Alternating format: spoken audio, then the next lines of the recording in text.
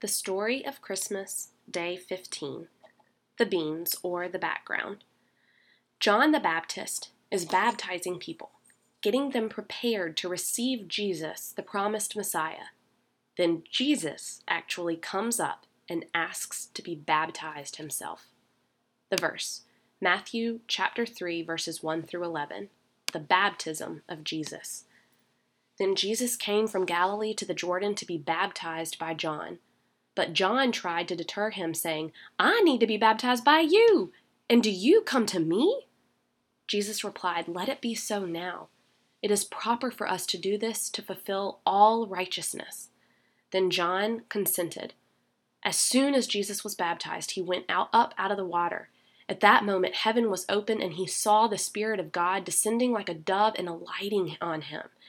And a voice from heaven said, "This is my Son, whom I love. With him I am well pleased." The steam.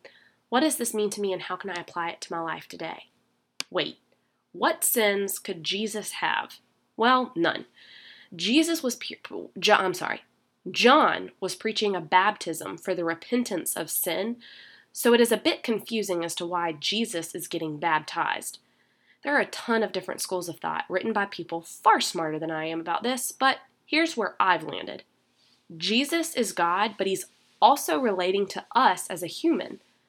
God speaks from heaven and lets us know that this is the Son of God.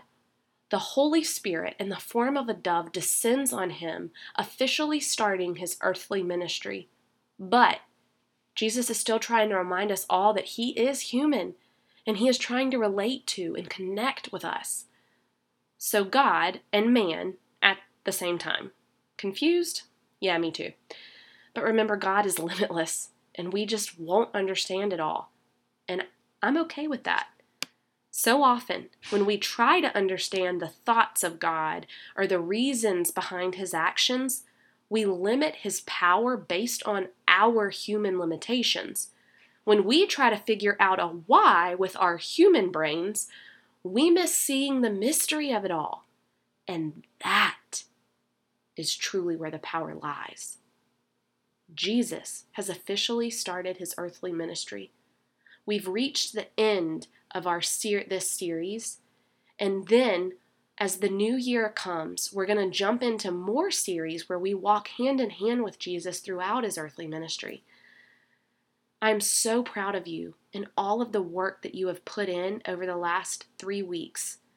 And I'm going to keep praying that you go into your weekend filled with joy and peace, and that you remember just how cherished you truly are.